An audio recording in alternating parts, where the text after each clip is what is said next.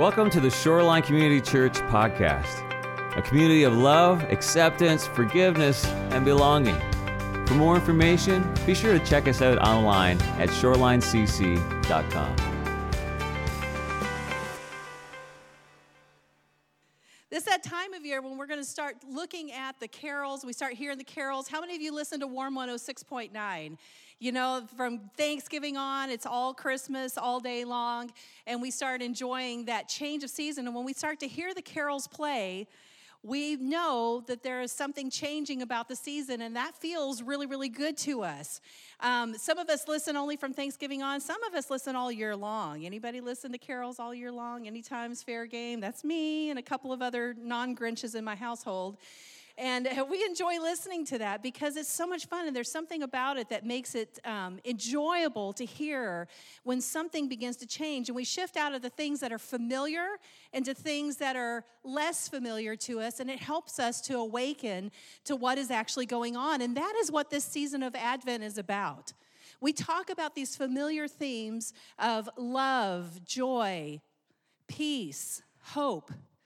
And sometimes those words become so familiar to us that they're almost ubiquitous. They're so familiar that we don't even think about the wonder of what that means when we consider this Advent season. But Advent means arrival. It means that there's a coming, and there's an anticipation when we look forward to something arriving. So let's think about like a new baby. If someone is pregnant, if you're pregnant, if someone in this room is pregnant, we have a few of those right now. You're excited. You're looking forward to the baby. You know that it's going to be 9 months of waiting, but you know that there's going to be something to look forward to on the other side of it. Now, we can pass by people every single day. We watched that video where it showed 7 billion ones. We had these 7 billion people on our planet, and we pass by people every single day. But when we think about a new baby coming, there's a sense of excitement and anticipation about it. How about when we go on vacation or when we're traveling? When we think about and look forward to seeing a change of scenery, then we begin to look forward with anticipation to what's about to happen. It's not just, I'm getting in my car and driving down I-5 every day. It's no longer just traveling, those kind of little errands back and forth, but it's something that we look forward to. Or how about snow days? Snow days, yay. All the teachers, all the students in the room. We look forward. As soon as the meteorologist says, hey, there might be a chance of snow, we begin to prepare and we go to the store and because it's a change in our routine. It's something that breaks us from the familiar scenery. And when that snow begins to fall, and we see the trees covered with snow, and we see the area out there, and Dwayne's dragging out his cross-country skis so he can hope to use those. We look forward to it. It's not just another day. And that's what this season of Advent's about, this anticipation, the longing, the waiting, so that when we celebrate the birth of Jesus, when we celebrate the coming of Jesus, there is anticipation and excitement. And that's what we're talking about, wonder in this season. Not to just think about hope, peace, joy, and love in the everyday sense of the word, but God, help us to wake up to the wonder. The English Oxford Dictionary describes wonder as a feeling of amazement and admiration, something that's caused by something beautiful, remarkable, or unfamiliar. Dictionary.com adds a feeling of surprise mingled with admiration. And again, it's caused by something that's unexpected or inexplicable. And so today, as we talk about awakening to the wonders of God's love, my prayer for all of us is that we're not just thinking about love in the everyday kind of a night. I love chocolate. I love candy. I love my 5th grade boy crush. I love, all those little things that we think about. I don't have a 5th grade boy crush. We're just going to clear that up right now. I'm thinking about all of us and all the general senses of the word that we use that. But when we think about that word, we want it to move beyond something that is just an everyday common use of the word and awaken to that. And Psalm 17:7 says this, show me the wonders of your great love. Show me, God, show me the wonders of your great love. Psalm 31:21 says, praise be to the Lord, for he showed me the wonders of his love. We're going to be going to Isaiah 29, and as we turn there and as we prepare our hearts to hear, I'd like for us to pray together. Let's pray. Jesus, you came to this earth, part of God's wonderful plan for each of us. You came so that you could be near to us. You could be God with us. And God, in this season, there are so many feelings, so many emotions, so many experiences that each of us have, both positive and negative, that shade our perception of who you are and who we are. And Lord, today I pray that we would be rooted and grounded in the wonder of your great love for us, a love that is strong, a love that is steadfast, a love that is merciful, that is kind. Help us to awaken to the wonders of your love in Jesus' name. Amen. Amen. We're going to read together Isaiah 29, verses 10 through 19. It's kind of an unfamiliar passage, but a lot of our Advent readings aren't they? We dig back in the Old Testament a little bit and read some passages that are less familiar to us. In Isaiah 29, verse 10 through 19, it says this: "The Lord has brought over you a deep sleep. He has sealed your eyes, the prophets. He's covered your heads, the seers. For you, this whole vision is nothing but words sealed in a scroll. And if you give the scroll to someone who can read and say, 'Read this, please,' they will answer, 'I can't, it's sealed.' Or if you give the scroll to someone who cannot read and say, 'Read this, please,' they will say, 'I don't know how to read.' The Lord says, 'These people come near to me with their mouth and honor me with their lips, but their hearts are far from me. Their worship of me is based on merely human rules that have been taught. Therefore, once more, I will astound these people with wonder upon wonder." Notice that. Therefore, once more, I will astound these people with wonder upon wonder. The wisdom of the wise will perish. The intelligence of the intelligent will vanish. Woe to those who go to great depths to hide their plans from the Lord, who do their work in darkness and think, 'Who can see us? Who will know?' You turn things upside down, as if the potter were thought to be like the clay. Shall what is formed say to the one who formed it, 'You did not make me'? Can the pot say to the potter, 'You know nothing'? In a very short time, will not Lebanon be turned into a fertile field, and the fertile field seem like a forest? In that day, the deaf will hear the words of the scroll, and out of gloom and darkness, the eyes of the blind will see, and once more, the humble will rejoice in the Lord. The needy will rejoice in the Holy One of Israel." This is an unusual passage of Scripture. Parts of it may be a bit familiar to us if you have been around church circles for a while. But this is kind of an obscure passage. And what's going on here? What's going on? These people are asleep to wonder. They're asleep to wonder. Now, that looks pretty cozy to me. But what God was trying to say to them is, you're asleep and you're in danger. And I need you to wake up. I need you to pay attention. I need you to correct some things so that you can do this. Now, our bodies have an amazing ability to make sensory adaptations. We make this in our sight, in sounds, in our smells. If something becomes either overwhelming or overfamiliar, we begin to tune it out. So, like if you're at home, and let's say you have this pile of clothes in the corner of your room, guess what? The tendency will be to just tune out that side of the clothes in the corner of your room over time and just go past it, and you don't even see it anymore because you've made a sensory adaptation. If a sound is overwhelming or too powerful, we have the ability to tune it out. Students do this all the time, do they not?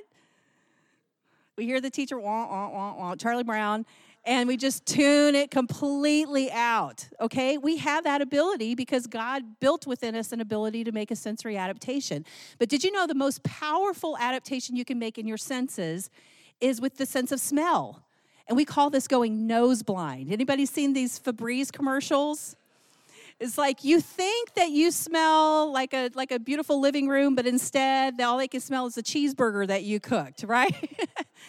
Or the pet you own, or the big, smelly gym sock. You think that everybody else can't smell it, but in reality, everybody else can smell it because they're not too over-familiar with the scents. And there's a woman named Pamela Dalton. She's a cognitive psychologist at the Monell Chemical Senses Center, and she's been studying this particular sensory adaptation for over 2 decades. Can you imagine? Just studying being noseblind for over 2 decades. And she said it's actually a very robust phenomenon. It's why people go on vacation and come back and say, it's so musty in here, I better open the windows. Well, it's possible that your house could be musty, or it could just be that you've become over-familiar and you don't notice it anymore. That's what's going on in this passage in Isaiah. These people have been around the things of God for so long that it's become too familiar, and they're no longer paying attention to the things that God would have them awaken to. And so he talks to them about their spiritual blindness, about their apathy. And he says, I know you're asleep because I caused that deep sleep to come over you. And you know what?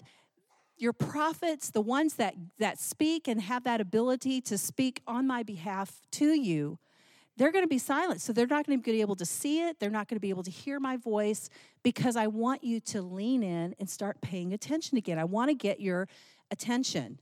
And in the last part of Isaiah, we talked about Isaiah 40 in our very first week on the week of hope. And from Isaiah 40 to the end, he's speaking to a group of people who have already been conquered. And so he speaks comfort to them. Comfort my people. But in this first 2/3 of Isaiah, where Isaiah 29 finds itself, they're talking to a people. Isaiah is speaking to a rebellious people who need to wake up. And so the Lord says in verse 13 that there's a contrast of happening, this near and far. He says, the people are coming near to me with their mouth, they're honoring me with their lips, but their hearts are far from me. Their worship of me is based on merely human rules they have been taught. How many of you grew up with Sesame Street or have ever seen it? You know the lovable little blue character Grover? He has this little segment. Anyone know what it is? Near, far. And he teaches this concept of distance by coming near, and he'll run up, and he'll look and he'll say, near. And then he runs and he'll go into the background of it and said, far. Near, far. And that's what God is doing here. He's saying, you've come near to me with the things that you say, with your worship, with all of those things, and your mouths honor me. You're doing all the right things there. And he said, not only that, but you're worshiping me based out of human rules that you've been taught. So you even know how to do the right things. You can say the right things, you can do the right things, but God is speaking some truth here to say, but I really know what's going on in your heart. And in your heart, you are removed from me. See, in their worship, their hearts were far, and they were ignoring and missing the most foundational and important God-given rule, not human-given rule, but God-given rule. Back in Deuteronomy, it said, you will love the Lord, your God, with all your heart, with all your soul, with all your mind. And these commandments I give to you, these commands, not the human rules that we get used to obeying, but the God-given rules that he gives us for our life and for our blessing and for our protection. He said, these rules I give you, and they're to be on your hearts. So instead of his commands being on their hearts, they were missing the mark completely. And they'd gotten off course, and their hearts were far from him. Their hearts were far from him. And the choice of word there is not talking about just their hearts are far from me in the sense that God had walked away from them. So the distance they felt was not because of any action on God's part, but it said basically, you've removed your heart from me. In other words, I've turned away and I'm walking away from God, and I'm putting the distance between me and God because I'm no longer just worshiping him with my words and my human-based rules, but I've ignored the thing that is meant to give me life, and they'd remove their hearts. Now, pilots have a rule that they call the 1 in 60 rule. And it's because of this rule that they make mid-course corrections. I think we're all pretty familiar with that term. But basically what it says is for every 60 miles that you travel, you're going to, if a pilot travels 60 miles, then an error in the track of your course is going to equal about 1 mile. Okay, so for every 60 miles you travel, you're going to get off course by about 1 mile. That's that 1 degree of difference. And so pilots have to make mid-course corrections to pay attention to what the wind speed is happening, what is the condition. Are they lined up not just with true north, but where is true north in comparison and in relation with the true heading?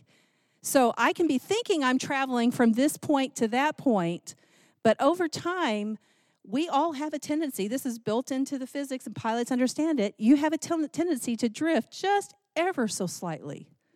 I can think I'm heading here, but I'm really heading here. So pilots have to make adjustments to the position of their plane to make sure they're headed in the right direction. If I keep going in 60 miles, I might still be able to see the airport a mile off and kind of get back on track. But what if I'm traveling hundreds or thousands of miles? The potential cost of not making a mid-course correction could be fatal. There's a lot at stake. And that's why God is getting their attention. He said, the sooner you make this correction, the sooner you wake up to your true position and you get back on track, guess what? The easier it is to make a mid-course correction, is it not? The farther we go away from him, the harder it is and the longer it takes to get back on track. And that's why God in his love will not allow us to keep traveling in a direction that's going to hurt us and cause our spiritual decline. And that's why these people who were asleep to wonder, God is going to introduce an astound with wonder. And that's why he said in verse 13, therefore once more I will astound these people with wonder upon wonder. Notice that. He didn't say, this is the first time I'm telling you, I hope you get it right. He's saying, once more, I'm going to do this because God is so patient with us. He knows, prone to wander, Lord, I feel it, right? We all have that tendency to wander away from the goodness of God and to not recognize his goodness and his patience and his mercy. And so because of that, again and again and again and again, God had spoken to this group of people over centuries to try to get them to wake up. And he's done this before, and he's going to keep doing it. Now, this word for wonder here is the same wonder that we read about earlier in Psalm 17, Psalm 31, the word pala. It means to deal wondrously, to marvel. And there's both a positive and a negative contrast. This aurora borealis is beautiful, is it not? It's beautiful to look at. But not everybody who first saw that and experienced that over generations felt it was a wonderful experience. At first, it's kind of terrifying because it looks a whole lot different than anything else I normally see in a night sky. This is on my bucket list. Man, I hope I get to see something like this someday. But I'm looking for that. I would go in search of being able to see the aurora borealis. But if you wake up in the night and you've never seen or experienced that before, you'd be like, what is happening? What's going on? It's terrifying and it's beautiful. And that's what this passage kind of represents. In the Cambridge Bible, it talks about to do a marvelous wonder. And it's rendered to work wonderfully with this people. Wonderfully and wondrously. Both wonderfully and wondrously, like, wow. Something that's going to astonish everyone, something that's distinct, something that surpasses anything that you've ever experienced before, something that's extraordinary. That's what he says. I'm going to do something in you that will shake you up, that will make you think, and that's going to help you come alive again to what I want to do in you. Now, there are times when God astounds us. I mean, we're just in awe. And there are times and seasons in our lives when things truly astound us. Like, I can't even figure it out. This is not what I thought would happen. There are times when I experience wonder in every positive sense of the word. And there are times when I experience wonders that cause me to wonder about what's going on. God can use either one. We've experienced that as a family over these last few weeks in what we experienced with Melora, who's doing wonderfully, by the way. I mean, she is making a miraculous recovery and is taking the rest of this month off. And I mean, it's just extraordinary when you see what God has done in her. We all experienced something that was very difficult for us to understand. It was very difficult for us to watch. But how wonderfully God has worked in that to start waking us up. Has that happened in any of your lives? It's definitely happened in my life. And I've talked with enough of you to know that it's stirring things in you. It's like God just came along and in that one moment kind of dug below the surface and lifted a whole bunch of stuff up. That things that we wanted to just kind of keep under the surface. And I grew up in Texas, and there's a huge, we see the plows that are working in the field. And usually you think of it as kind of this little more shallow blade that just goes and it turns over and works up the surface of the earth. But every couple of years, farmers have to go through fields with a very, very deep blade that will go and will turn over large amounts of soil because it can't just do the surface work anymore. That's good in some seasons, but every now and then, they've got to change gear, get the larger blade, and they've got to go so slow. The work is painfully slow as that blade turns, digs below the surface, lifts a deeper layer up, and brings it up. Then you can go back and work it with a smaller plow. And that's kind of what happens in seasons like this. When God goes below the surface of what we experience in our everyday life, and he says, I want to lift this thing up because I don't want you to remain asleep and apathetic to this anymore. I want to astound you so that you can wake up, and I want to do it in a way that is going to stir you. Things that you take for granted, even in something as simple as our schedules, the ability to control our schedule. In a season like that, has your schedule been disrupted these last few weeks? It shifts you completely out of that. And there's a goodness and a mercy and a kindness of the Lord that he shows toward us when he does things like this. And that's why he said in Isaiah 29, 14 through 17, there's going to be some things that you know or you think you possess that are going to be stripped away. The wisdom of the wise, the intelligence of the intelligent. He said even in verse 15, that sometimes the things that you think that you're hiding from the Lord, you go to great depths to hide your plans from the Lord, thinking, who's going to know it anyway? You lose your autonomy and your self-sufficiency in those times, don't we? In 16 and 17, he talks about this pot that thinks that wants to say to the potter, do you know what you're doing? You know, I'm in control of my life. I know how things are going. And even in verse 17, it says, in a very short time, will not Lebanon be turned into a fertile field? Now, if you have any kind of familiarity with geography, you know that Lebanon was known for the tall and mighty cedars, these big, beautiful, majestic trees. But instead, he said, is Lebanon not going to be just turned into a fertile field? I'm going to wipe it out. We're going to start all over here.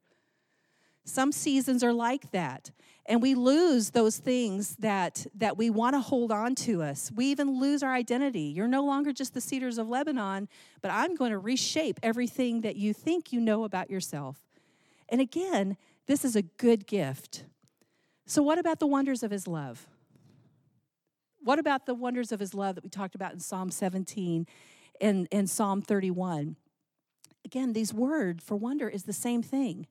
Whether God is dealing with you in your life in a way that is awakening you in every fresh sense of the word to the wonder of his love, or whether you're walking through a season where you're experiencing the wonders of life and love, God is equally present. And I want you to know we only read the first half of those verses.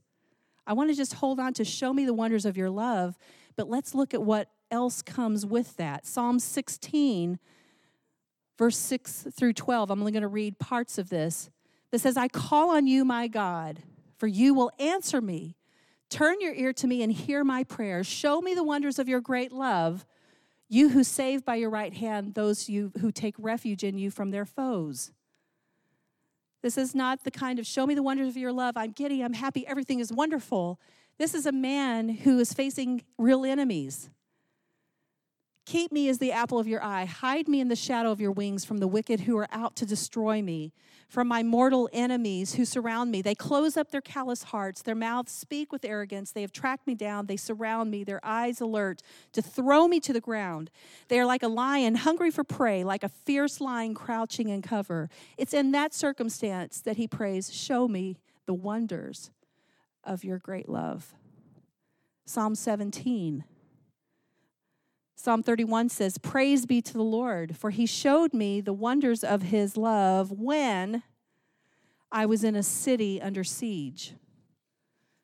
Our circumstances are being used by God to help shape us and show us the beauty and the goodness, the kindness, the mercy of God. To show us love in a way that we can't experience without these other hard times as well. Have you ever felt like you were a city under siege? Anybody there today? Yeah. Is God astounding you with wonder?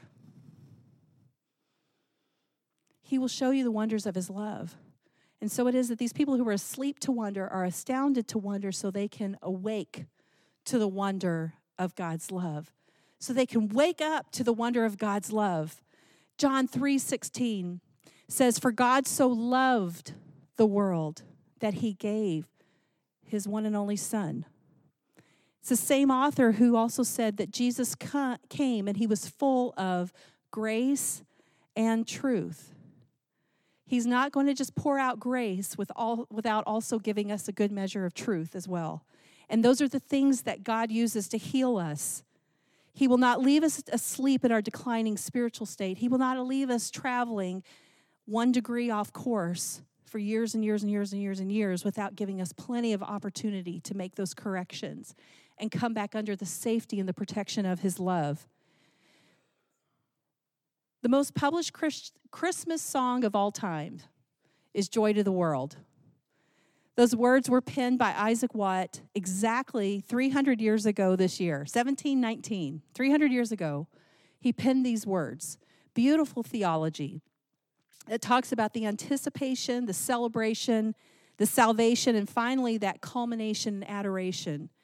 In verse 1, he says, joy to the world, the Lord has come. Let earth receive her king. You feel that anticipation. It's coming, it's coming. Let every heart prepare him room. Get the baby room ready. Get ready for snow day. Better get to the store. Let every heart prepare him room because the king is coming. And then in verse 2, it continues with celebration. Joy to the earth, the Savior reigns. Let men their songs employ, while fields and floods, rocks, hills, and plains repeat the sounding joy. There's a celebration that's happening not just in humanity, but in the earth that God created. There's a celebration because the king is coming. In verse 3, we see the salvation of God. No more let sins and sorrows grow, nor thorns infest the ground, because he comes to make his blessings flow far as the curse is found. Wherever there's death and destruction in your life, he came to make his blessings flow. Isn't that beautiful? But verse 4 changes this and re-emphasizes what we're talking about today. And this is the culmination of all of this. He rules the world with truth and grace. And he makes the nations prove the glories of his righteousness and the wonders of his love. Grace and truth, righteousness and love. Righteousness is just a judgment that's pronounced in your favor. There was so many things that we could not do for ourselves, where we would have been found lacking, where our sin, our choices took us off course and we failed. We missed the mark. But when Jesus came, he pronounced us righteous because now God saw through the sacrifice that we accept. No one can make you accept that, but it is a free gift that God gives to each of us. And when we choose to accept that, we become clothed in the righteousness of God. So it's no longer God seeing something that deserves judgment, but God sees the righteousness of Christ over us. He makes the nations prove the glories of his righteousness and the wonders of his love. And why both? Because judgment without love would be unbearable. Judgment without love would be unbearable. But love without judgment would also be meaningless. We need both. We need both of these things at work so that we can awaken to the wonder of his love. And that's why Psalm 31 talks about seeing his love even when we're a city under siege, even when we're going through difficult times, even when God is pointing out an area of truth, even when he's digging under the surface and lifting things that we'd rather not deal with. There is a measure of God's love for us that he shows us that helps us to see. You see, when we're going through those difficult times or places, he wants us to recognize and be desperate for him, to see our need for him. And the issue is not his lack of care or his lack of love. The real issue is the state of our hearts. And God wants to put a light on that and show us exactly where we need to do that, because the truth is we crowd him out and sometimes we push him out in our pain. We walk away. We remove our heart from him when he wants to be near. Now, our lives are living letters. 2 Corinthians 3:2 talks about that, how our lives are living letters. And when we go through difficult times, the tendency is, at least for me, I want to pick up the pen. I want to take the pen out of God's hand and out of the story he's writing for my life. I want to pick it up and I want to start editing. I want to change the dialogue. I want to write in a few characters or write out a few characters. You know, I want to have a change of scenery so I can escape a hard situation. I want to plot twist anything. I want to pick up that pen and start writing. And as long as I do that, I can do that, but I will be moving off course. Or I can say, God, I don't understand the whole plot, but I do know that you see it from beginning to end. And he has not for 1 second in our lives ever dropped the pen and said, okay, good luck. Not one time. He keeps that pen in his hand and he keeps writing and writing and writing. And even when I start editing and trying to do this, he's like, no, we're going to do that. Okay, let's get back on course. And let's do that because God in his love always brings me back to that place. And that's where we see this fuller understanding of the love of God. It's not just the happy, happy love of God, the joyous, giddy feelings that we feel for God, although that is a part of it. But the love that he talks about in Psalm 31 is hesed. It's a different kind of love. It's a different expression of love that is much fuller. It talks about the loving kindness of God. The loving kindness of God. And there are 3 aspects to that. There is his strength, there's his steadfastness, and love. Show me the wonders of your love, this kind of love. When I'm a city under siege, that's the kind of love I need. I need a strong love. I need a steadfast love. I need a merciful, kind love. When you have friends that come in your life, when all the situations and circumstances of your life are going great, we call those fair weather friends. But a true friend is a foxhole friend. That's the friend that will get in the foxhole when you are under siege and you're under attack and will crawl down in that muddy mess that you find yourself in and said, I'm not leaving. I'm going to stay right by your side and we're going to fight this through together. You are never, ever alone when you surrender to the love of God because his love crawls into the foxholes of our lives and starts fighting for us and with us, or if we're injured and wounded, kind of stands guard over us until help can come. That's the kind of love that we want to see when we are under siege. We need the wonders of his love. So in that way, I don't know how he'll show up, whether he'll show up wondrously or wonderfully, but I know and I have confidence that God will show up. He will come for me. And so then it becomes not about the act of his wonders. I really don't care whether he acts wonderfully or wondrously in my life. I don't care what it means. But my heart becomes so desperate for him that I just want to see his love. I just want to see him. Even if it means I'm under siege, even if it means things are hard, I just want to see him. I just want that relationship with him. Show me the wonders of his love. I mentored a lady a few years ago, and worship team, you can come on up. I mentored a lady a few years ago who asked a question that was so profound. I've never forgotten it. And she shared about some very difficult, very real situations in her life that were so hard and so tragic that you were just speechless. But she turned around, she said, Stephanie, can I hold both trust and disappointment? I'm like, there it is. Can I hold both trust and disappointment? Can they be held in the same hand? And with our God, the answer is always yes. You can hold both your trust in him and your disappointments and your questions and your doubts and your discouragement. And in his hand, God will make sense of it by covering it all with his love. That strong, steadfast love. I encourage you to go back and read through Psalm 31 and Isaiah 29, especially Psalm 31, as you think about this, and just see how God works in that area of holding both trust and disappointment, trust and questions, because David talks about this so much. God, I don't know what's going on here. I'm under siege. People are against me, but into your hands I commit my spirit. The same words that Jesus prayed on the cross. I don't know what's going on. I feel like everything's out of control, but my times are in your hand. God, show me the wonders of your love when I'm a city under siege, so let the faithful and the godly rejoice. Let them pour out their hearts before you. You can hold both in his presence. So if you're feeling that way today, I'd like to give you just 3 things that I think could help you. The first one is simply this. When you are going through a season like this, put your trust in God's love. His love is strong, it's steadfast, it's kind, it's merciful, it's big enough, it's strong enough. And the second thing is pay attention. Look for God's love. When you're going through a difficult time, look for him. Look for him. He loves you. That's the whole point of this Christmas season, this Advent season, is to remember that he is Emmanuel.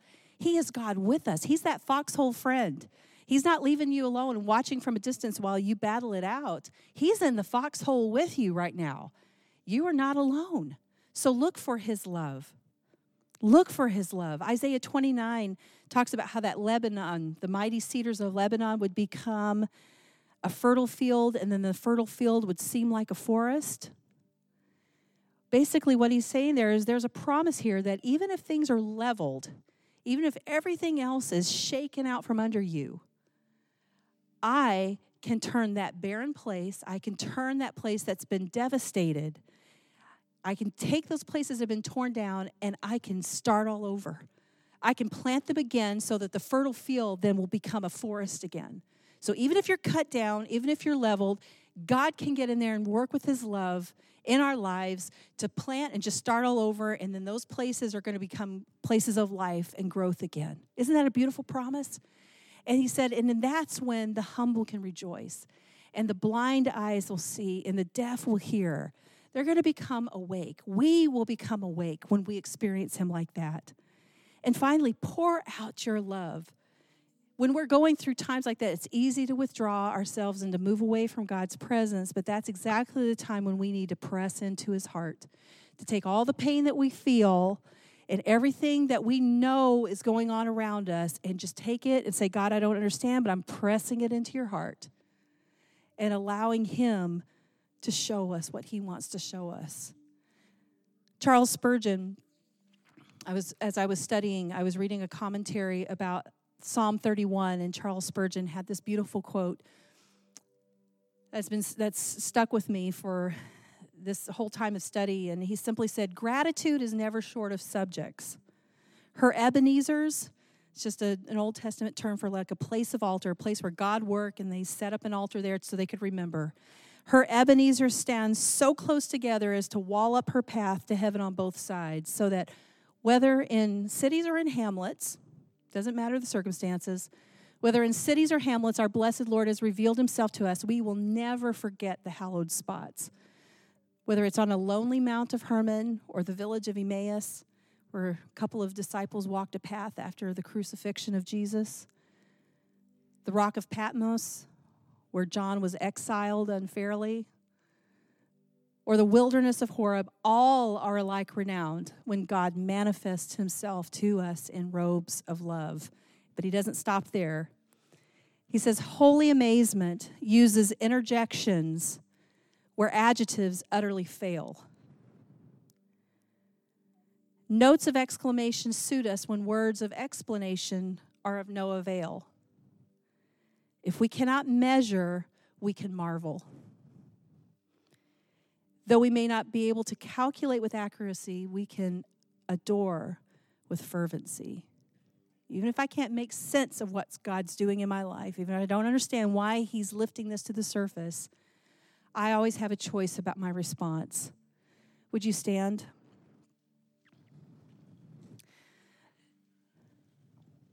If we cannot measure, we can marvel. And if we can't calculate with accuracy, we can still adore with fervency. We can still praise him anyway. We can give him glory and praise. And that's what I would invite you to do right now. Just to close your eyes. And whether that is a physical response of lifting your hands, that's something that's familiar for me. Or whether you just need to, in your awe, be silent before God. I would invite you to respond, to just tell him what's going on in your life. He already knows. God, you see everything that we're facing right now.